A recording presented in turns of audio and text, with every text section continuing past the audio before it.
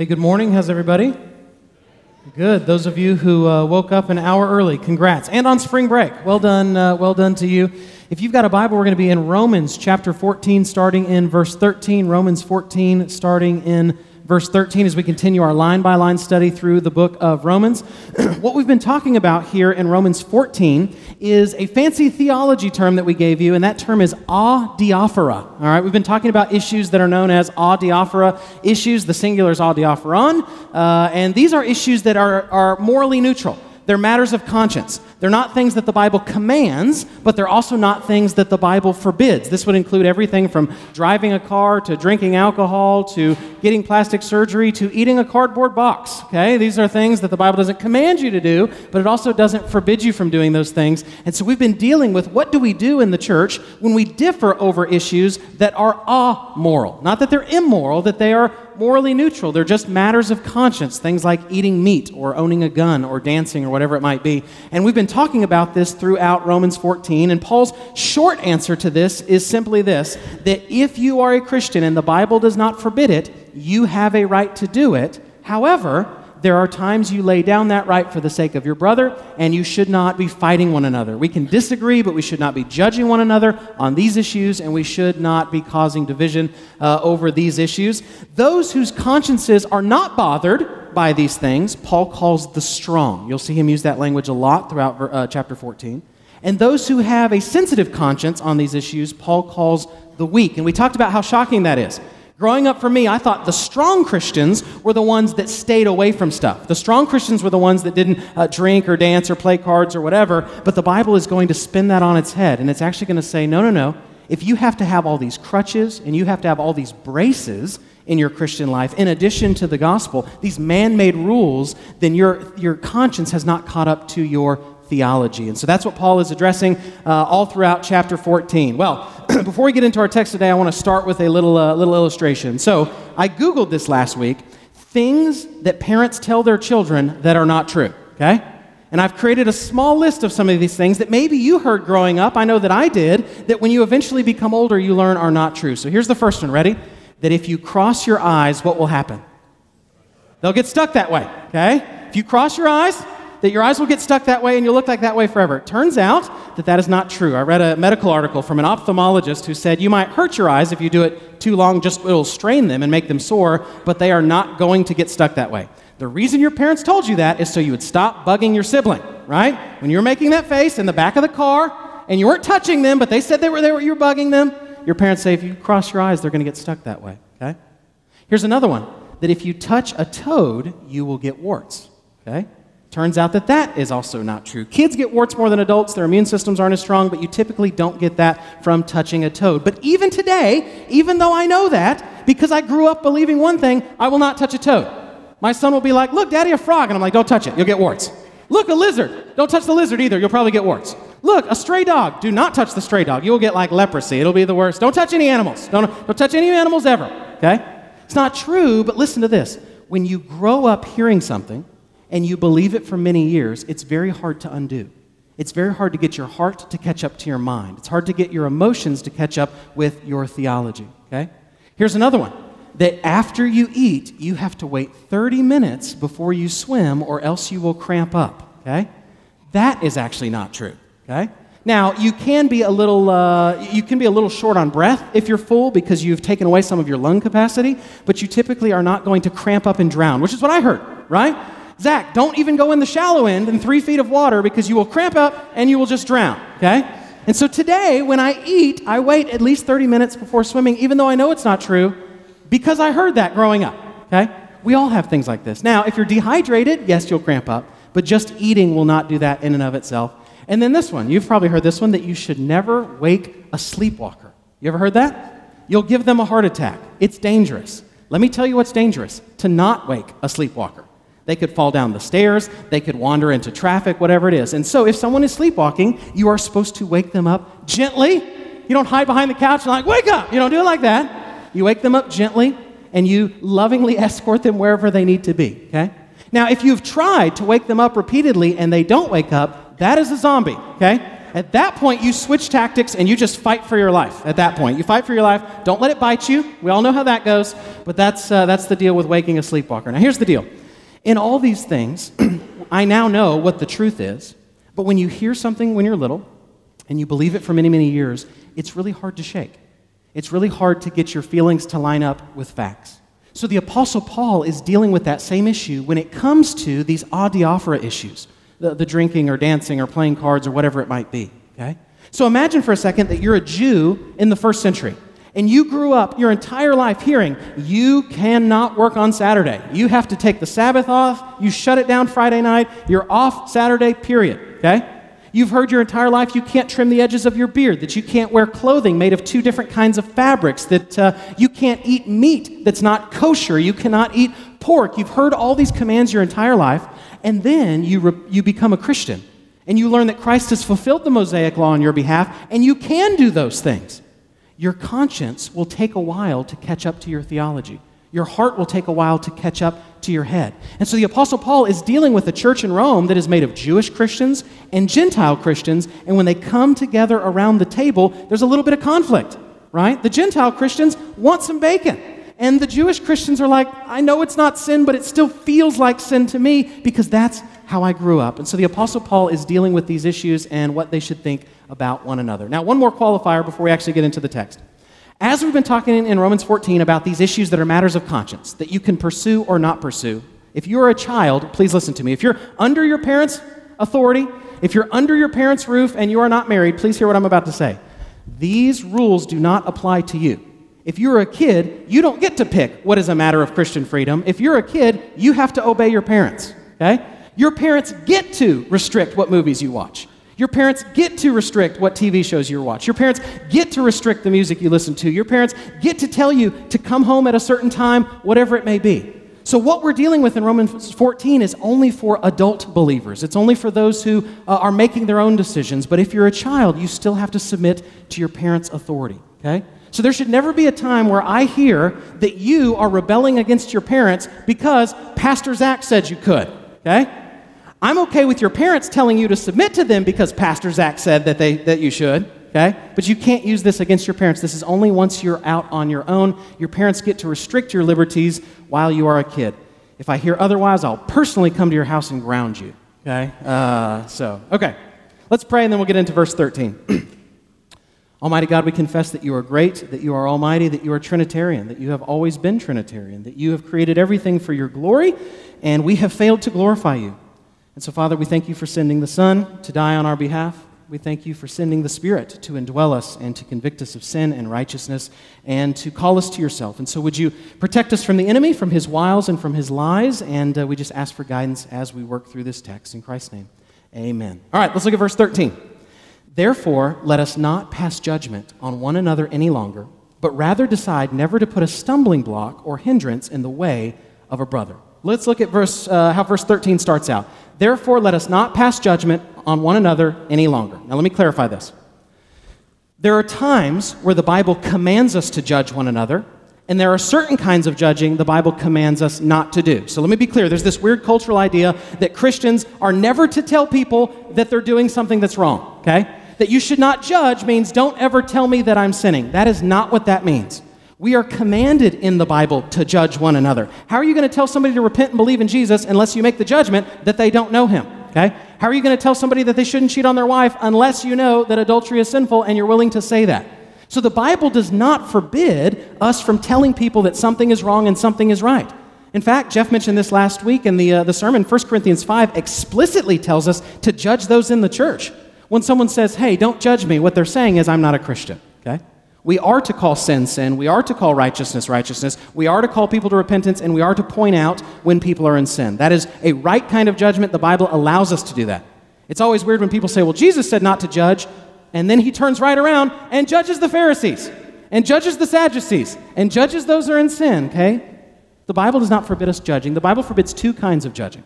The first one, which is the one that Jesus actually forbids in Matthew 7, is hypocritical judging, where you're judging other people in this spirit of self-righteousness when you're doing the same thing. You have to take the log out of your eye before you take the speck out of your brother's eye. That's the idea there. If you are the one who is cheating on your wife, you're probably not the one to rebuke somebody for speeding. What the Bible is forbidding is hypocritical judging, and the Bible forbids another kind of judging here in this text, and it's where we judge each other when it comes to adiaphora issues. When it comes to issues that are not sin, but we then try to read our conscience onto everybody else. There's a big difference between saying, I personally don't want to eat meat, and nobody should eat meat. Or I personally don't want to listen to this type of music, and therefore nobody can listen to that type of music. And so that's the kind of judging that the Bible is forbidding here. Okay? Now look at the next command, the second half of verse 13. But rather decide never to put a stumbling block or hindrance in the way of a brother. Okay, I want to make a quick textual note here. In Greek, this phrase pass judgment and this phrase decide are actually the same word in Greek. There's a little play on words going on that the Apostle Paul is using here. He's saying, decide not to pass judgment, but rather decide not to cause one another to stumble. So I want to mention that quick textual note to you. But here's my question for you, because this is the command in verse 13, to not put a stumbling block or a hindrance in front of a brother. Let me ask you this question. What does that mean? What is a stumbling block? Is it just where someone's offended? Is it where it causes them to sin because they have some proclivity to sin? Is it where they violate their conscience? It's kind of this term that can be used in a bunch of different ways. I remember when I was going to college in Dallas, I was visiting a buddy of mine up in Denton near the University of North Texas, and we were eating at an IHOP because we're poor college kids. And I look out the IHOP window, and there's a little strip center. And in that strip center, there is a tanning salon. I don't know if that's what they're called. I've never been. A tanning studio, a place where you get tan, okay? And I look at the name of the tanning salon, and this is the name of the tanning salon. Ready? Tans You. That's it. T-A-N-S space Y-O-U, okay? Tans You. And so for the next 20 minutes, we could not figure out what the heck that means. We tans you? Our tanning beds will tans you? We have no idea. What does tans you mean? Why isn't it called get tan? Why isn't it called tan you without an S? No idea. No idea, okay? We could not figure it out. Same way, a lot of times, when we as Christians approach this idea of a stumbling block, we make it mean all these other things. So let me be clear what this phrase means and doesn't mean, okay? To not be a stumbling block to another Christian does not mean that they are not offended or that they are not annoyed by you. That's not what a stumbling block is. A stumbling block is where you cause somebody else to violate their conscience and actually sin. Okay? That's how it's used all the time in the Bible. That the gospel is a stumbling block to Jews, that it's better to tie a millstone around your neck than to cause one of these kids to stumble. So a stumbling block is not, I could be at a restaurant eating meat, and somebody who's a vegetarian could come in and they could be offended that I'm eating meat. That's not a stumbling block. A stumbling block is where you actually cause somebody to violate their conscience and actually commit sin. Okay? We'll talk more about that a little bit later. Also notice the context here. Never to put a stumbling block or a hindrance in the way of a brother. This is talking about our relationship with Christians. You'll hear people say, well, Zach, there are certain freedoms you shouldn't partake in because a lost person might see you partaking in that Christian freedom and it will hurt your witness. You're not going to hurt your witness if you're not sinning. Okay? It's by partaking in actual sins that it hurts your witness when a lost person sees you, not when you're not doing something that's sinful and somebody who's lost in 2019 sees you do that. That is not going to cause them some major existential crisis, okay? So notice the context here is talking about with fellow Christians.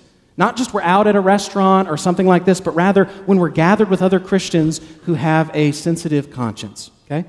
Verse 14. I know and am persuaded in the Lord Jesus that nothing is unclean in itself, but it is unclean for anyone who thinks it unclean. Look at the first part of verse 14. I know and am persuaded in the Lord Jesus that nothing is unclean in itself.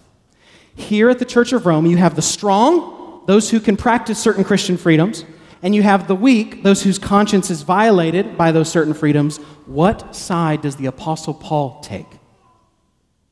Which one, huh? Strong or weak? Shout it out. I hear a whisper. Strong. He takes the side of the strong. Now that's fascinating. Paul's going to say that some of you are okay with certain things, others of you are not. You should both love each other, but he is going to take the side of the strong, and he's going to say eating meat, drinking wine, whatever it is not what makes you unclean, that nothing like that is going to make you unclean in itself, okay? Now let's look at this phrase here when he says that nothing is unclean in itself. It's important to understand the context here.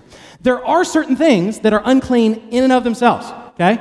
You committing adultery is unclean, and it doesn't matter what your conscience says. Doesn't matter whether you love the person or you think it's okay. It is unclean in and of itself, okay? Blasphemy is unclean in and of itself, okay?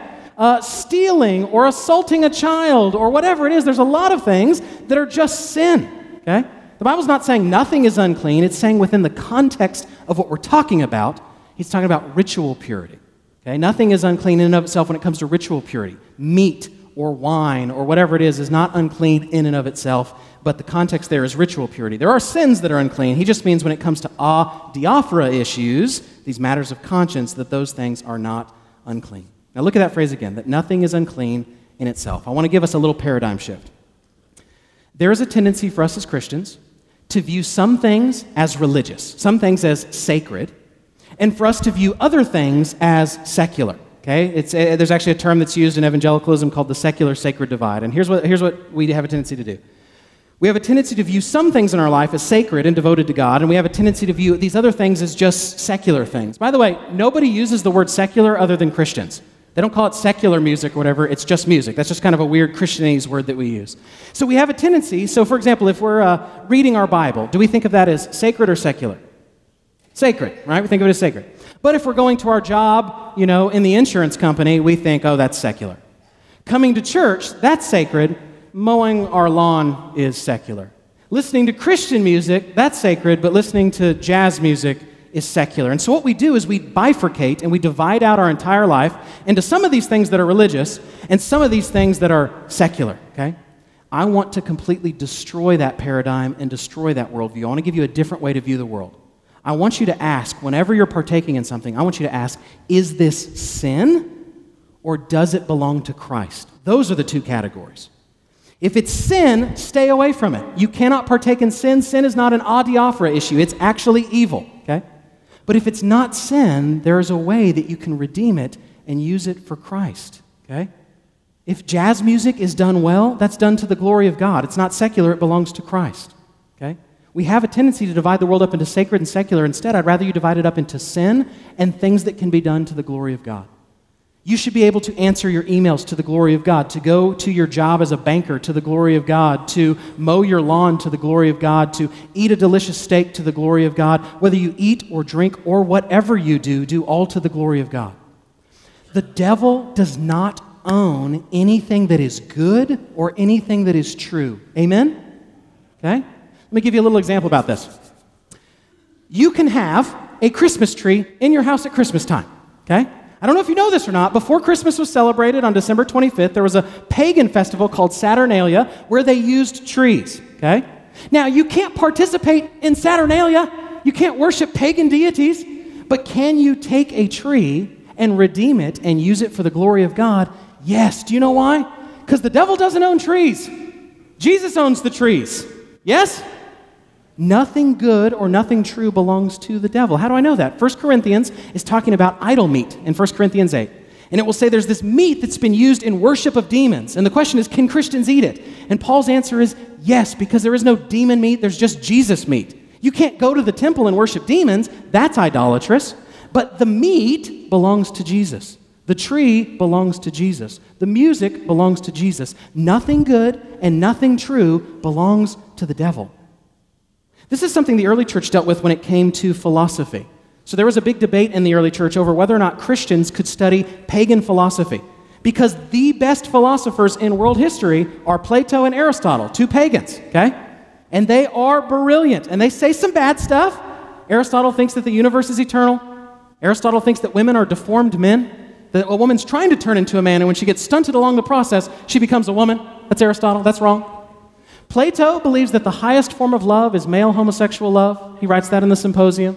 So they have some things that are bad and should be rejected, okay?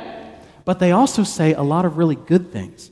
Plato's concept of a just republic in the Republic, or Aristotle's ethics in Nicomachean Ethics, or logic. All these kind of things come from these guys. And so the question is, can Christians use it? And thankfully you have guys like St. Augustine that says, yes. Do you know why? Because all truth is God's truth. If Plato says something that's true, it doesn't belong to Plato, it belongs to Christ, okay? Plato just got lucky. He stumbled upon it, But it doesn't belong to him, it belongs to Christ. Augustine says it's like the story of plundering the Egyptians. So you guys remember the story in the Old Testament where Israel is being led out of Egypt by Moses? Everybody know this story? A little detail of that story we have a tendency to skip over is right before they leave, they go over and they ask their Egyptian neighbors to borrow some of their stuff. That way when they leave, they steal all their stuff. They plunder the Egyptians. So you go next door and you're like, hey, Sandra, I don't know if Sandra's an Egyptian name, but hey, Sandra, let me borrow your nose rings and your earrings and your necklaces and your nice clothes because I've got a party to go to tonight. And she's like, sure, Jewish neighbor. And then the next day you are out of there. Okay? Why? Because those things don't belong to the pagans, they belong to the people of God. Okay? So we have a tendency to think that if something is in the world, meaning in culture, it's bad. That's not true. It's bad if it's sin, but if it's not sin, there's a way to redeem it and use it for the glory of God. Okay? But it continues. But it is unclean for anyone who thinks it unclean. Now, the Bible's going to say something very profound here. It's going to say your conscience does matter when assessing morality. Romans 14:23. But whoever has doubts is condemned if he eats, meaning this meat, because the eating is not from faith. For whatever does not proceed from faith is sin. Okay, now let me give you this. There's two types of sin. There are things that are wrong in and of themselves. Okay, these are things that are wrong, period. Doesn't matter what your conscience says. Doesn't matter whether you like it or don't like it. It is sin, right? Adultery or blasphemy or greed or pride or whatever it is. Things the Bible calls sin, they're sin in and of themselves. Doesn't matter your conscience. But there are other things that are not sinful in and of themselves, but you should not do it if it violates your conscience, that it could be sin to you. I'll give you an example. Is working out a sin? No, you should work out. You should take care of your body and be a good steward. Now, what if the reason that you're working out is so you can cheat on your spouse because you'll look better and you'll have more options? That's a problem. The working out's not the problem. It's the heart with which it's done.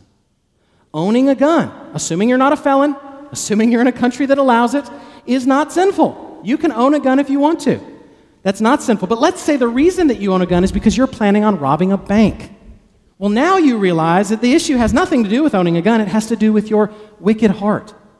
Okay? And what the Bible is going to say is that there's another thing that makes an action sinful, and it's when you do it against your conscience. It's when you sin and violate your conscience. Okay? Someone had sent in a really helpful email over the week about whether or not they were referencing the movie Chariots of Fire, and whether or not a man could run on a Sunday if he thought that it was sin to run on a Sunday. And the answer is it would be sin for him because it violates his conscience. He's doing it without faith. It violates his conscience. It's not sin in and of itself. You can run all you want on Sunday. But before you do so, you need to reshape your conscience in light of the Word of God so that you're not violating your conscience. So some things are sin, just to recap, in and of themselves. Other things are sin for you if you do it with a bad conscience. You're supposed to be doing everything for the glory of God. So if you, as that Jew in the first century, when you're eating that pork, you think that you're sinning, you're not doing that to the glory of God. How is God pleased with that? As you're forcing yourself to eat bacon, wondering whether you are or not pleasing God. So the text is going to warn us against violating our conscience. Something righteous can be sin for you if done with a bad conscience, but the reverse does not work, okay? You cannot pursue something that's sinful with a good conscience and think that everything is okay, okay? So this command goes one direction. Now, I want to say this. You should not violate your conscience on these issues. If you are uncomfortable with drinking, you should not drink. If you're uncomfortable listening to certain kinds of music, don't listen to that. If you're uncomfortable working on Saturday or Sunday, the Sabbath, whatever it is, please don't do that. Please don't violate your conscience. But please hear me on this. You can reshape your conscience with the Word of God. Nobody lies to you more than you, and nobody lies to you more than your emotions. Your emotions are not bad, but they're often false. We have to reshape how we think, reshape our consciences in light of the Word of God. I'll give you an example. I used to believe, growing up, that it was a sin to work on Sunday. I mean, I was hardcore Sabbatarian. I thought it was a sin to work on a Sunday. I would not work on a Sunday. I thought it was wrong to mow the lawn on Sunday. I'd see somebody going for a jog on a Sunday, and I'm like, he's just jogging straight to hell, right? You can't jog on a Sunday. You're supposed to keep a Sabbath, right? I had a friend ask me, can you help me move? And I said, I can't help you move. It's the Sabbath. So I didn't even think you could do good things on the Sabbath. I went further than the Pharisees, okay?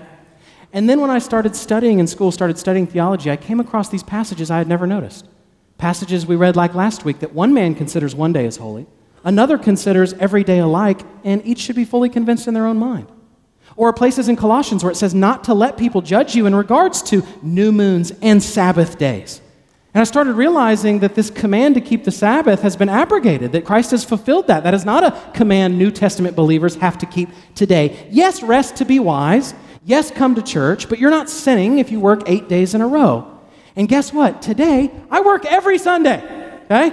So obviously over time, something has changed in my thinking because my conscience has been reshaped in light of the Word of God. Just to do a little social experiment with this, I did this week. This is not just me making stuff up as a pastor. I practiced crossing my eyes this week to convince myself they wouldn't get stuck. I knew that. I knew they wouldn't get stuck, but I hadn't really tried it. I'd heard of grace, but I hadn't practiced it. And so I sat there, not like at work, like someone's coming in for marriage counseling and I'm sitting there cross-eyed, not like that, but on my couch, I'm practicing crossing my eyes, and I think they're going to get stuck, and I think, no, they're not going to get stuck. Keep doing it. They're going to get stuck. They're not going to get stuck. Keep doing it. And what I'm doing is I'm reshaping my conscience in light of truth. I learned they won't get stuck if you cross them. Now do I believe that? You'll hear that certain things are not sin biblically that you grew up thinking were sin. And here's the question. What are you doing to reshape your conscience? Are you thinking through these things? Are you chatting with other Christians about these things? Let me give you one of my favorite quotes from my boy Martin Luther, the spearhead of the Protestant Reformation. Listen to this quote, okay? Whenever the devil harasses you, seek the company of men or drink more, or joke and talk nonsense, or do some other merry thing. Sometimes we must drink more, sport, recreate ourselves to spite the devil, so that we leave him no place for troubling our consciences with trifles. We are conquered if we try too conscientiously not to sin at all. So when the devil says to you, do not drink, answer him, I will drink and right freely just because you tell me not to. Isn't that great? Okay, now let me be clear what I'm saying and what I'm not saying. I don't care whether you do or don't drink. I don't care. Okay, if you're uncomfortable with it, please don't do that. The only reason we're even talking about drinking is because that's kind of the 21st century equivalent to eating meat. If you were to ask Paul, why do you keep talking about eating meat? Because that's their issue. A great example of an adiaphora issue that Christians fight each other in the American South in Baptist and Methodist churches is over the issue of drinking. That's the only reason we're using that as an example. Here is what Luther is saying, okay? What the enemy will do is he will take these issues that are adiaphora, that are not sin, and he will use them, if your conscience hasn't caught up to your theology, he will use those to condemn you. He will use those to enslave you. He will use those to trap you. He will use those to make you feel awful and like you're not really loved by God. And here's what Luther is saying. Don't just pray for grace. Actually start walking in it. Don't try to make not sinning your Savior. Make Jesus your Savior, okay? Don't just pray that God would take away your legalism. Start taking baby steps of grace. Start practicing crossing your eyes. One of the great ways to fight against the enemy's works is to do what Luther said. Get with friends and laugh and play a game and have a drink and realize it's about Christ and it's not about how well you do or don't do. That's what he's saying. So don't violate your conscience, but know that you can shape your conscience over time with the Word of God. Verses 15 through 16. For if your brother is grieved by what you eat, you are no longer walking in love. By what you eat, do not destroy the one for whom Christ died. So do not let what you regard as good be spoken of as evil. Let's start with verse 15 and explain what's going on here. For if your brother is grieved by what you eat, you are no longer walking in love. By what you eat, do not destroy the one for whom Christ died. You have, as a Christian, certain freedoms that you are going to be sometimes called to lay down for a time for the sake of other Christians, for the sake of not hurting and harming your brother. It's not that you have to give it up forever. It's not that one Christian's offended by eating meat so you can never eat meat. One Christian's offended by drinking so you can never drink. But there are times, the context here is immediately within these first century home gatherings where they're eating food together in each other's homes as members of the church, where you will have to lay down a right that you have temporarily for the sake of your brother. That's what this text is saying. Now, here's something I want to explain. Look at this particular word in verse 15. For if your brother is grieved by what you eat, okay? Because this gets misinterpreted a lot. I've heard this from a lot of different pastors, and they completely misinterpret what this text is saying. This text is not saying that you cannot participate in a Christian freedom if some Christian might walk in and be offended or annoyed that you're partaking in that Christian freedom. That's how I've heard people teach this. That if you're in a restaurant having a drink and a Christian comes in there and they are grieved, which just means they're annoyed with you because they disagree, you somehow sinned. That is not what grieved means in this context, okay? I'll show you what it means. It's much stronger than that. What grieved means in this context is where you cause a fellow Christian to they themselves partake in that area of Christian freedom, to violate their conscience and thus fall into sin. That's what grieved means here. Okay, let me prove it to you from a few different places. Number one, grieved is linked to verse 13 above, where it talks about a stumbling block and a hindrance. Stumbling block, hindrance, and grieved all mean the same thing in this passage. Okay? Look at the end of verse 15. I think this is a stronger case. Do not destroy the one from whom or for whom Christ died. Okay? Do not destroy the one for whom Christ died. If you're at a restaurant and you're eating meat, and a Christian comes in who's a vegetarian, you are not destroying them because they simply disagree with you. Okay? The idea of destroying them is this. In the first century, you would gather together to eat meals as Christians. Let's say I'm a Gentile Christian and you're a Jewish Christian. And I sit down and I just start shoveling away the bacon. I start shoveling away the pork because I'm a Gentile Christian and I know that nothing's unclean in and of itself. I can eat this kind of meat.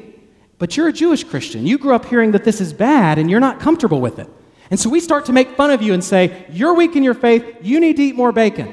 And so because you want to fit in, you start eating that bacon, but as you do it, you feel like you're violating your conscience. How does that destroy you? Because if you sin against your conscience over and over and over again, eventually you start to think that God hates you, and eventually you start to pull away from the church. You start to pull away from where salvation is found. And in the first century, you can't just go to another church, you just fall back into lostness. That's the idea of what this text is talking about. That if you are partaking, if you're with Christians and you're partaking of some area of Christian freedom, and they are uncomfortable with it and they feel like they have to partake in it, but when they do it, it hurts them. It violates their conscience and it causes this rift in the church. That's the way your brother is destroyed. The word destroyed here in Greek is the same word that's used for eternal judgment. It's saying this will cause them great spiritual harm. So just to summarize all of that, this text is not saying if any Christian could be offended by what you're doing, you can't do it. This text is saying that if you're partaking in this Christian freedom will cause somebody else to do that, but they shouldn't be doing it, it will cause great spiritual harm to them. Okay? Yes. Okay, so let me give you another example, and then I'll give a clarifier on that. 1 Corinthians 8, 7 through 12. This is an excellent parallel passage for what we're studying today. It deals with this meat that's been sacrificed to idols. Listen to what it says here. However, not all possess this knowledge. That's knowledge that you can eat or drink or whatever. That's not a part of your spiritual life. But some, through former association with idols, eat food as really offered to an idol. And their conscience being, what's the word? Weak. Same kind of language with strong and weak here that he's used in Romans. Being weak is defiled. Food will not commit us to God. We are no worse off if we do not eat, and no better off if we do. But take care that this right of yours does not somehow become a stumbling block to the who? Notice also the word stumbling block. What does a stumbling block mean in 1 Corinthians? The same thing it means in Romans, where you actually cause them to sin, not just where they don't like it. For if anyone sees you who have knowledge, the strong, eating in an idol's temple, will he not be encouraged if his conscience is weak to eat food offered to idols? And so by your knowledge, this weak person is, what's the word? Destroyed. There it is again. The brother for whom Christ died. Thus, sinning against your brothers and wounding their conscience when it is weak, you sin against Christ. So let me give a clarifier. If I am going to dinner and I'm going to be with somebody who is offended by me eating meat, I will not eat meat for that meal, even if they're just offended by it. That's not the main point of this text, but I think that's a true principle. If I'm going out to eat a meal and I'm going to be with a Christian and that Christian is offended by drinking alcohol, I'm not going to have a drink, okay? Not that I won't have a drink ever. I'm not going to have a drink there with them, okay? Because I love them. But that's not the main thing this text is talking about. This text is warning against partaking in something with somebody, then they think they have to partake in it, and when they do it, it causes spiritual harm to them. It's a much stronger thing that it's talking about here in this text, okay? Now, time to hit the strong a little bit. A few weeks ago, we said, hey, if you're weak, you need to grow. When we talk about weak being someone whose conscience has not caught up to their theology. Now, let me say something if you're the strong. You're someone in here who loves Christ, and your conscience is not bothered by these non-moral issues. Okay, let me say something to you. Your freedoms are not the most important thing. It's not about you. It's not about your freedoms. It's about Christ, and then it's about others. You love God first. The second command is to love others. Then you can come after that, okay? But it goes God first, and then other second. If you cannot lay down your right to partake in something for a meal, for an hour, maybe for a season, you're not as strong of a Christian as you think that you are. You will be called, though you have certain Christians, for certain times to lay that down. Not always. Paul's not saying because a Christian's offended by meat, I won't eat meat ever. Because someone's offended by drinking wine, I'll just never partake in communion. That's not what he's saying. What he's saying is during that time, when you're around them, if you cannot lay down your right for a meal, for a season, for whatever it is, because you love people more than you love yourself, that's what the Apostle Paul is critiquing. If Christ has accepted this person, you don't get to disdain them. If your spouse is an alcoholic, you might not get to drink for a while because you love your spouse. If you're ministering to your neighbor who's a Muslim that thinks that eating pork is wrong, you probably should order something other than pork. There are things that you have a right to that you should lay down for the sake of that meeting, for the sake of that short season, for the sake of that meal, because you love Christ and you love others more than you just love your freedoms and yourself. Verse 16, I won't spend a lot of time here because it's pretty obvious what it means. So do not let what you regard as good be spoken of as evil. The thing is good in and of itself, but when it becomes a weapon that's hurting other people, that's a problem. Verse 17, for the kingdom of God is not a matter of eating and drinking, but of righteousness and peace and joy in the Holy Spirit. Now here's why I love that. That text is just so obvious, but we have a tendency a lot of times not to see it. Okay? We have a tendency not to see it. The first church that I was ever at, up near Paris, Texas, we had a kid who was in the youth who ran his truck into the church. Okay? Not like hit a curb, not like hit a pillar, backed his truck through the sanctuary. Okay? Why we were at that church? His name was Chad Karsner, and we made a bunch of different jokes. We used to call him Chad Hit Me With Your Karsner, and we said that his truck got saved, which is why I was trying to drive it through the baptistry, and we had all these jokes. Right after it happened, though, we went up and we said, hey, man, did you not see this huge church building? Right? There's nothing around here. We were in the country. It's like field, huge church building. Did you not see this? He's like, yeah, I just didn't see it. We're like, were you using your eyes? What do you mean you didn't see it? It's the only thing here. It's the only structure for miles. Yeah, I just didn't see it, right? It was so clear, but to him it was not obvious. Here's what this text is saying, which is so clear that we have a tendency to move over. Ready? Christianity is about Jesus. Christianity is about whether you love and trust Jesus. It's about whether or not you're forgiven in Jesus. It's all about Jesus. It's not about all these little ticky-tacky extra rules that we fight about and divide over. That's not the point. The kingdom of God is not a matter of these little freedoms or not freedoms or any of those things. The kingdom of God is bigger. It's about joy and love and the power of the Spirit and the unity that we have with one another. It is a bigger message. And this passage is a rebuke against the strong first and the weak second. Okay? This text is saying that if you say, well, I'm not going to lay down my rights, I'm not going to lay down my freedom, these other people should just have better theology. Yes, I agree with you, but you do have to lay down your rights. You know why? Because Christianity is not primarily about your rights. Christianity is not primarily about your eating and drinking. It's about Christ. It's about the power of the gospel as evidenced by the Holy Spirit, things like this. Okay? But this text also serves as a slight rebuke to the weak Christian, for the one that thinks that, okay, actually me drinking or not drinking does affect my spiritual walk. Me eating meat or not eating meat does affect my spiritual walk. This text is going to offer a slight rebuke to you as well. Your relationship should be founded on Christ, not Christ plus how well you're doing with putting food in your body or not in your body. Okay? 1 Timothy 4:4. For everything created by God is good, and nothing is to be rejected if it is received with thanksgiving. Titus 1:15. To the pure all things are pure, but to the defiled and unbelieving nothing is pure, but both their minds and their consciences are defiled. Mark 7:18-23. And he said to them, then are you also without understanding? This is Jesus talking about what's clean. Do you not see that whatever goes into a person from outside cannot defile him, since it enters not his heart, but his stomach, and is expelled? Thus he declared all foods clean. And he said, what comes out of a person is what defiles him. For from within, out of the heart of man come evil thoughts, sexual immorality, theft, murder, adultery, coveting, wickedness, deceit, sensuality, envy, slander, pride, foolishness. All these things come from within, and they defile the person. Let me say this stronger. The problem is not outside of you. The problem is inside of you. The problem is not some morally neutral thing outside of you. It's within you. This is the error of prohibition, okay? Or even with some of the gun debate. I've actually met people that are pro-alcohol and anti-gun, And then I meet other people that are pro-gun and anti-alcohol. They don't realize they're arguing about the same thing. Is the problem a morally neutral liquid outside of you, or is the problem in the human heart? Is the problem a morally neutral piece of metal outside of you, or is the problem within the human heart? The problem is us. The problem is not outside of us. The problem is in us. It is sin. That's the issue that this text is going to deal with, okay? That's the issue. The defilement doesn't come from eating meat or drinking wine or whatever. It comes from a heart that is born God-hating and has to be redeemed by Christ.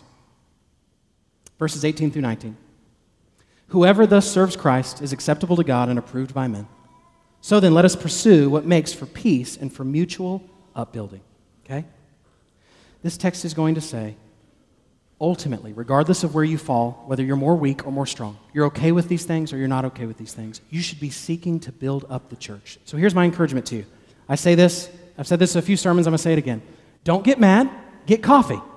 Get with people that you disagree with and study the Bible. If you're one of the strong Christians, don't despise the weak. Sit down with them and study the Bible.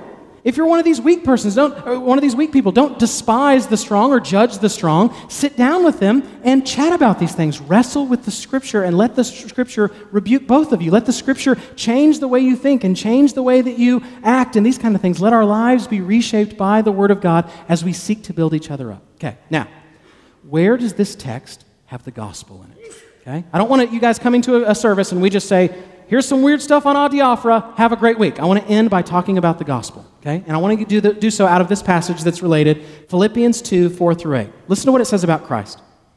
Let each of you look not only to his own interests, whether you're weak or strong, but also to the interest of others. Have this mind among you, which is yours in Christ Jesus, who though he was in the form of God, by the way, that means he's God. Form of God is not something that's like God, it means he is God. In a second, he's going to say that he took on the form of humanity, which doesn't mean he's like humanity. He also became human, okay? Who, though he was in the form of God, notice that direct reference to calling Jesus God, did not account equality with God a thing to be grasped, but emptied himself. That doesn't mean Jesus emptied himself of his deity. He's always been God. He didn't get rid of his godness.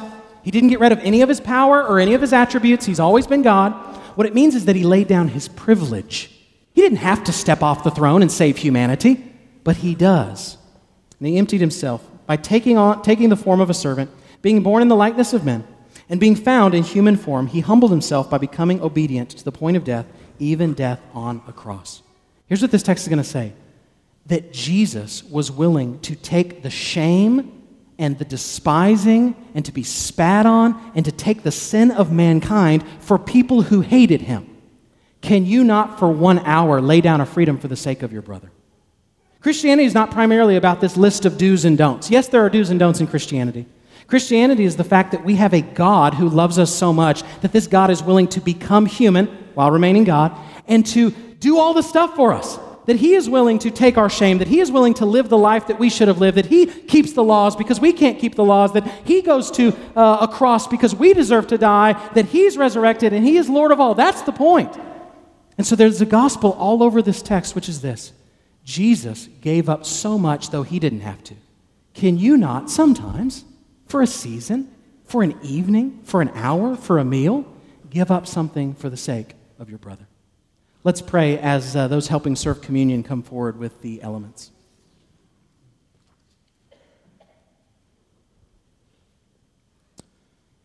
Almighty God, we thank you for Christ and just ask that you would help us see how great you are. We thank you for sending the third person of the Trinity, the Holy Spirit, to live within us, by whom we are able to cry out, Abba, Father, that we are adopted into a new family. I ask that you would protect everyone here.